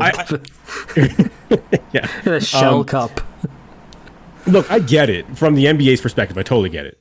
Maddie, you're right. There's so many games in the NBA schedule that don't mean anything, and so many players don't care to play. And teams that end up in the playoffs with losing records. So, like, maybe this helps the competitive spirit in mid-season. Not mid-season. There is a prize pool for the team and the players, like right? $1 million something, isn't it? Oh, I think it's more than that. Okay, but sure. But I think what the NBA is probably looking to do here is create more sponsorship revenue. Just so it can be like the Geico Cup or some shit eventually. Gatorade. And you'll get a fat check for it, right? Or the Gatorade Cup or whatever. Insert corporate sponsor here for the name of this cup. And that is what I think they're ultimately trying to do, because it reminds me of wrestling in that, all right, Roman Reigns is the world champion and no one can beat Roman Reigns. All right, here's a new belt. And here's Seth Rollins. You defend this new belt. That means nothing. It's imaginary. It's just a thing. I think if the NBA wanted to do something meaningful, it would be outside the 82 game schedule. Not necessarily in terms of time, but like if it's going to be in November, like think of the Olympics, where you take a break in the middle of the season and you play the Olympics. That's a tournament people care about. I would remove it from the season and say we're going to play these games against this international team from Spain or this international team from Brazil or whatever, to make it seem like it's different. Because to me right now, is looking at it, this looks like meaningless games in November that you're going to attach an imaginary name to make it sound like I give a shit about it, but I'm not going to care. The reason they're not going to do that is they're already complaining that 82 games is too long of a season. So what you either have to reduce the season down to 62 games, and then you do whatever outside of that 82 game schedule in that break in November. Fine. But no one complained about how long the schedule was when the Olympics rolled around, because they wanted to play in the Olympics. Right. But at the same time, though, guys, you're already having beyond that, which is every 4 years. And that's international. I think you can't I don't think you can lump them together, because representing your country is it's its own thing. No, I agree. I'm just saying, like, look at the NFL, where they said, you know what? We want to make more money and we're going to make the season longer. And the players like, no. And the owner said, well, fuck you. We're going to do it. And lo and behold, here we are now. It's an 18-week NFL season. Right, but the different league where the owners have all those players by the absolute nuts. Yeah, like I guess the NBA is like the opposite almost, right? Right. So I think it's a different. The argument can't be equated in the same way. So I would say that I enjoy that they're trying to do something new for arguably one of the most dead periods of the season for the NBA. And also to like I said, to curb tanking a little bit, because you're going to have teams and players competing for something. And who's to say that in the inaugural season, we all look at this, but then they say, okay, this is what didn't work. This is what did work. This is what people said. This is the feedback we got. Great. Let's go next level with it. Let's amp it up a little bit. Let's change it up a little bit. I think for so long we get annoyed with some of these leagues being like, oh my God, just do something different. And then when we try to do something different, we absolutely shit on them for it. Like, let's see how it works first, because, I do think it will make some of those nights more enjoyable. It's like I said, Tuesdays and Thursday nights in the middle of November. Like, dude, those are the games that everyone, like, when you joke about going on the road as a sports team in hockey and basketball, you're like, oh great, a Tuesday night in Oklahoma. That's all. Yeah, that's true. I mean, there are some games you're just like, why the fuck am I watching this? Or you're not saying why the fuck am I watching this, because you didn't even turn it on. Yeah, I call those the TSN games. Any of the Leafs games end up on TSN. It's the dog shit games of the season, right? Because Sportsnet has the national broadcast games, and then they have half the regional games. But they ended up putting like national games on a Wednesday night, and lo and behold, Leafs play every Wednesday night. So anyways, the point is they curated that schedule to fuck TSN, which is pretty funny, into like the only games that TSN get is like the Tuesday night game in Nashville, where you're like, I don't give a flying fuck about this game. It's Tuesday night game in fucking San Jose, so it's like 9:30 at night. Right. And no one's going to stay up to watch this game and go to work in the morning. No. So I get it. I get they're trying to make these games more interesting, but I'll have to wait and see how it goes. But to me, it just seems like an imaginary, nonsensical thing that we're adding to these games to manufacture interest, but rather than making. Like, that's the only way you're going to generate interest, is by manufacturing it, because so many people are so cynical at this point that you have to do something to figure out what does and doesn't work.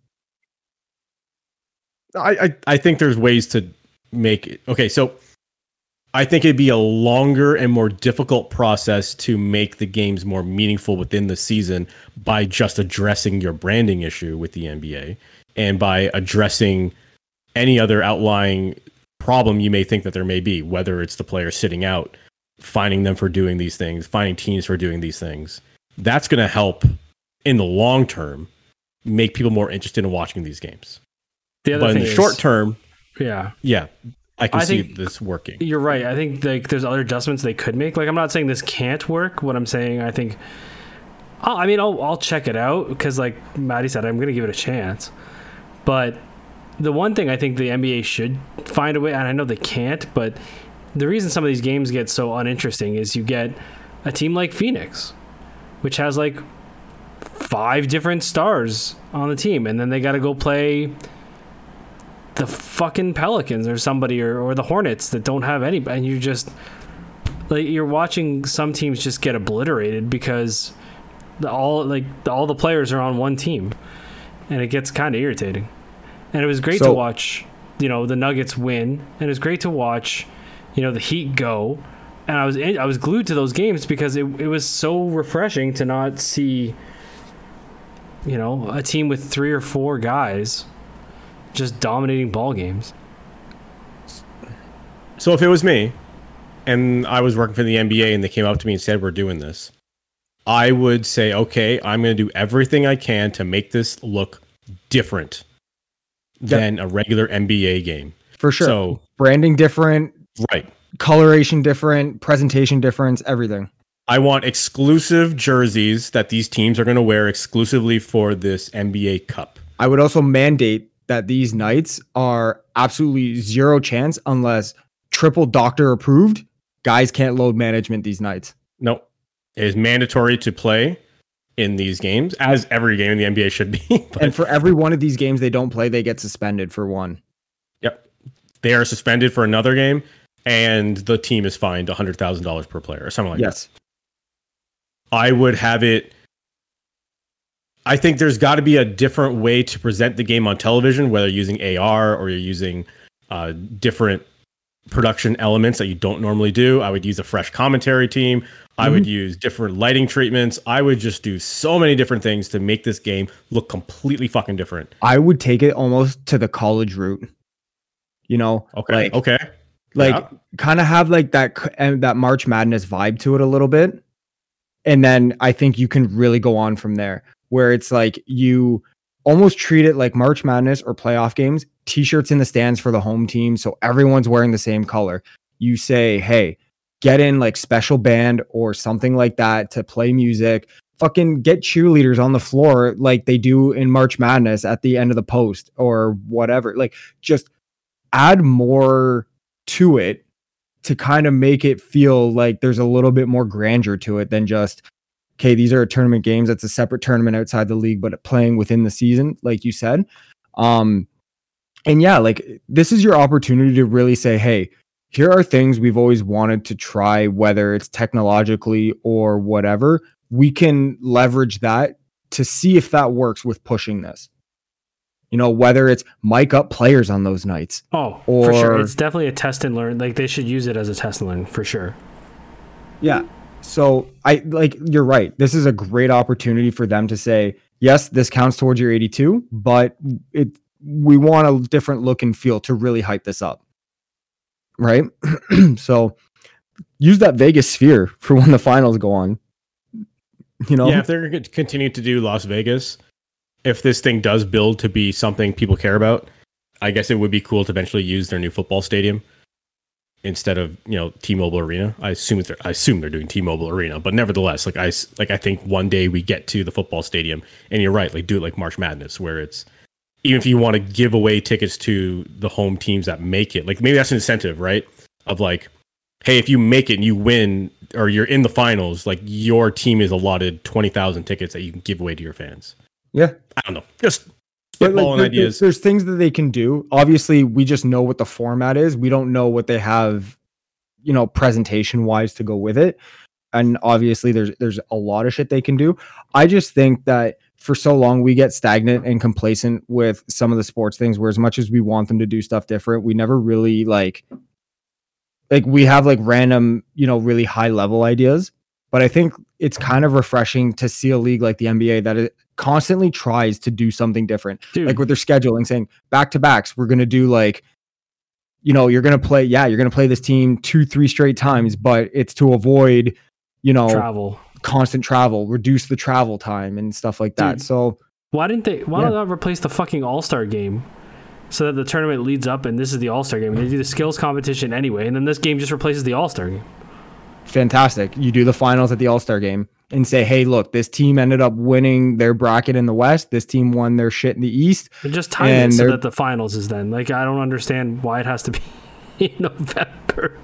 Well, I think because it's revenue streams for the NBA. Yeah, so if you make this into a revenue All-Star stream, game is you're not going to take revenue. away from the existing revenue stream, right? So whatever. Yeah. Don't listen to me. No, like I just think there's things that the other sports could do or be a little bit more forward thinking to say, hey, what else can we do to make this more interesting?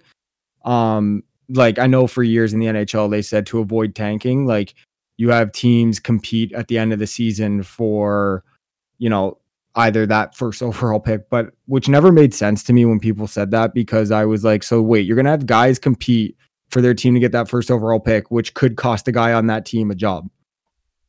Do you know what I mean? Like that doesn't make sense to me. So, I just, like I said, I'm at the point with sports where we've seen the same shit. Like we've seen presentation differences and technology differences and whatever. I'm at the point where finally a league is trying to do something different, like very different. And I'm here to at least give it a shot. And I'd like to see other teams try newer shit too. Yeah, it is different, certainly in terms of North American standards. It does ring a lot of similarities to what we see in soccer. But one of the soccer things I wanted to talk about is very briefly, I don't know how much time we need to spend on this, but my favorite TikTok I saw this week, and I don't know if I shared it with you guys or not, but it was this dude getting interviewed outside BMO Field after TFC lost again this weekend. And the dude was saying, because this was like Caribbean night or something, Caribbean Carnival night, whatever the fuck. Oh no. And they were wearing their new, I don't know how to describe it, like a tie-dye paint splatter, pink and blue and yellow jerseys. And the dude was like, we have more kits than wins. We have more kits than wins. There are now 4 kits that TFC is wearing. They have there's like a home one that's gray, and then there's the away one that's white and gray, and then there's this new paint splatter Caribbean one, and there's that weird blue like underwater one. I love, and like all the memes that came out after it was like more kits than wins, and then ... and none of the kits are red. It's like they're the Reds. Yo, they're called the fucking Toronto FC, and like they're called we're the Reds is what the chants are. That's so MLS-y. And here we are with 4 fucking kits, and none of them are red, and they have 3 wins on the season. I was trying to look for it in the box scores as to why Bernadeschi wasn't playing. I don't know if it was another one of those coaches' decision or if he's actually hurt. But I will say that at one point I looked over at the press box that he was in, and he just looked like he was just miserable. So fucking bored, miserable, looking at this shitty team in front of him. That, again, I don't know if he's hurt. I hope he's hurt. I shouldn't say I hope he's hurt. What I mean by that is, man, it must feel fucking terrible if you're not hurt and you're told you're not making this piece of shit team any better. You can go sit up in the box. Which is weird because he's the best player on the fucking team. Obviously. Right now. He's got to be, like, right? Ahead of Insigne, even. So, I mean, if you're these guys, you've got to be thinking, why the fuck am I here? Which is real fucked because, like, this team's success has always been predicated on their imports, right? So, I don't really know what the next step for TFC is if these guys aren't going to find a way to play, or they're not going to surround these guys with a coach or players or whatever. I mean, I think, was I right in hearing that Insigne was getting offers from Saudi Arabia? Yeah, that's one of the rumors swirling around that he is looking to get out because Saudi Arabia is offering him a ton of money. And like, take it. Like if I was running TFC, I'd be like, see you later, man. This didn't work out. Go get some money, and we'll find something else. I just think, listen, I'm not the biggest soccer guy, so I may not necessarily know exactly what I'm talking about when I say these things. But when I first heard that Insigne and Bernardeschi were coming here, I don't think we were doing the podcast at the time. I don't think we were. I wish we were, because at the time I had said, really? The fuck are these guys? Now, again, that's probably because I'm not much of a soccer guy. But at the same time, in my head, I was looking at it like, the Italians didn't even make the World Cup. So what the fuck do I care about two random Italian guys coming here? If we're talking about two big stars from a World Cup country is coming to TFC, I would say, all right, sign me up. I am interested. But two-star players from a country that can't even make the World Cup, I didn't think was that much more special, considering Canada was in the World Cup. So I would rather have two random dudes from Canada. For context, Giovinco came here and they won a cup. I mean, again, the team was... Sure. But at that time, Italy was a way better team, so much so that Giovinco wasn't even on that Italian national team. Right. So that's the difference. I'm not saying Italian soccer players suck. Well, these guys at this given moment, they're not like the top of the world, guys were right? Probably B- players in Serie A, but like Bernardeschi should be like, he's the best crosser on, like he's got the best foot in the team.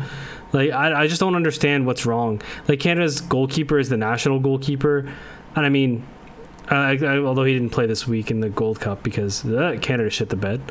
I don't know what the solution for TFC is. I think they gotta maybe they gotta move on from these guys and start over. I don't know, but they're like, you look, other teams are going to get better. Like the team that's below TFC is Inter Miami, but Inter Miami has Lionel Messi coming, so that's going to be and I believe also Eden Hazard is going there too. It's just, like MLSE has the ability to make TFC a destination. Toronto has the culture ripe for footy players. It's just a matter of finding the player. The problem is you're never going to get quadruple A players because it's either at the end of their careers or those guys want to play in the Premier League. Like Mbappe's for sale. PSG is trying to get out of the Mbappe deal. He's not coming to MLS. He's 22. He's 20, whatever. He's going to Arsenal. He's going to Liverpool. He's going to whatever, right? In 10 years, when he's 32 to 35, he might come to MLS, but he's not coming now, right? Messi's coming here because he's gonna own a franchise after his contract's done and make gajillions, the way Beckham is, right? So it's not and I was just getting into TFC too, and that's the problem. Like I was invested, I was ready to go, and it's such a bummer to see them on this trajectory. And with Messi coming to the league next year, season ticket prices are going to skyrocket next year, even though this team is going to win no more than 5 games. And they play Miami once, maybe, or whatever here, and then maybe still. And yet you're just hoping Messi's going to be there. Yeah, I think it's clear what this team needs, though. It's Jamie Tart and Zava. And Roy Kent is the manager. And Roy Kent. As long as they can get all those people and Ted Lasso and even Nate the Great. Give me Obasanya. Yeah. All of them. I mean, every single one of them. I'll take FC Richmond over this team. Like, just the actors. And it sucks because, like, Jonathan Asaro is on this team. Football is life. Danny Rojas. Is life. Yeah. Give me him. Actually, that guy was a professional player in Mexico. So give him to me. They should go out. Put him on this team. I mean, the Raptors went out and got Bo Cruz, so why can't TFC go out and get Danny Rojas? Exactly. And don't even call him by his real name. Make his name Rojas. No. His jersey needs to say Rojas. Yeah. And that's how you start selling one of those 4 kits. One of the 4 kits. No, just make an AFC Richmond. Do like a deal with with Apple TV and be like, hey, let's do AFC Richmond jerseys for TFC. Just call them TFC Richmond. There you go. TFC or the Richmond. TFC Greyhounds. Richmond Street. Yeah. Hey man, there's something here. Yeah, right? See, we're brilliant. We should work in the marketing department for this team. So, for all leagues. With that being said, I think it's time for everyone's favorite segment of the week. I got to pull it up. I wasn't ready for it. Shut up. Shut up. Let it all out. Shout it, shout it, shout it out. That's right. It's everyone's favorite segment of the week because it is the one time this week you're going to hear Maven's entrance music. Now that you can hear it, Dustin, it's the one time in the last couple of weeks you've heard it. Actually, it's not even true. I still can't really hear what you're playing over there. I'm just kind of timing it in my head. I actually, what is it called? I saw TikToks. Now, I see a lot of Tough Enough on TikToks. And I always see these clips of Maven and the Triple H basically telling them they're pieces of shit. And that guy's balls are hanging out. You got one of your nuts hanging out. You got a hole in your shorts. Man, that show was awesome. That was a different time, man, where Survivor came out and then Big Brother came out and then the entire world was just reality television. And for better or worse, like it worked out for a lot of things. Like WWE Tough Enough was an incredible success for MTV. And as we were talking about it earlier today with UFC, and The Ultimate Fighter just is what launched UFC to the property it is today. That Stephen Bonner and Forrest Griffin fight in the final of UFC. Iconic fight. It's just incredible fight. It's one of those things where I remember exactly where I was when I was watching that fight. It was incredible. Along those lines, my shout out this week is going to go to the UFC broadcast team. Okay? Everyone, at least I shouldn't say everyone. Everyone in the Twitter world or in the now Threads world are now they throw around who's the best wrestling broadcast team. You know, is it Kevin Kelly and Nigel McGuinness? Probably. Is it Excalibur and Tony Schiavone and Taz? Definitely not.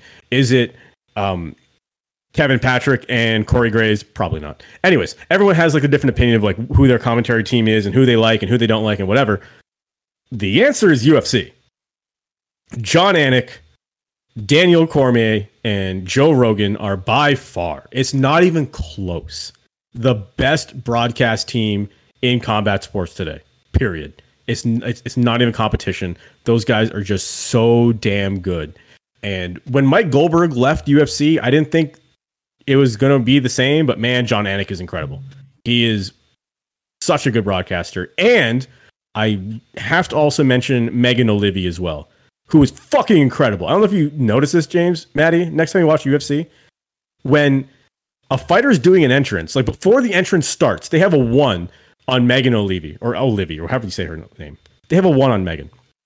And she is like doing a 45-second monologue with no teleprompter and going on about this fighter and why you should care about him and what's happened in their lives and blah, blah, blah, blah. And as she's talking, the fighter starts walking up from behind her and they pan out the camera so you no longer see Megan anymore, but you start following the fighter and they start following like, it's just so seamless and perfect.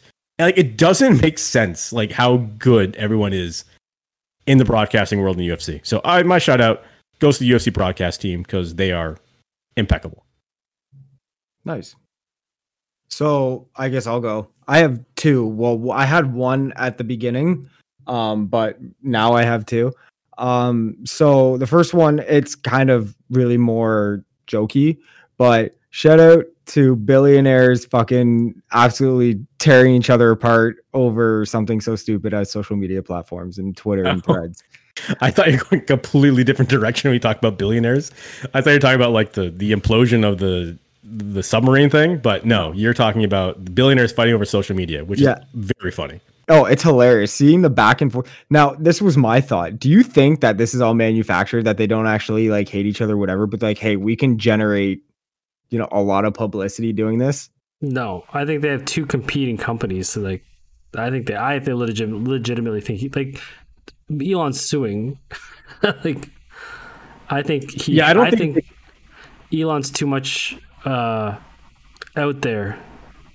So my thing is you see a lot of these like other platforms that try and rise up and they kind of fizzle away. I think if there's ever one that would be able to take Twitter down or at least go to toe to toe, it would be Meta, because of everything they have behind it, integration with different platforms and like an already built ecosystem with Facebook and Instagram, and that future integration with things like Mastodon and other platforms that they're planning on doing. Like, I just think that the potential expansion or what Threads can become, I think, is what scares, I guess, all of the minds that be at Twitter. But I just think it's hilarious. And so my shout out is to two idiots like that going at it. So good on them.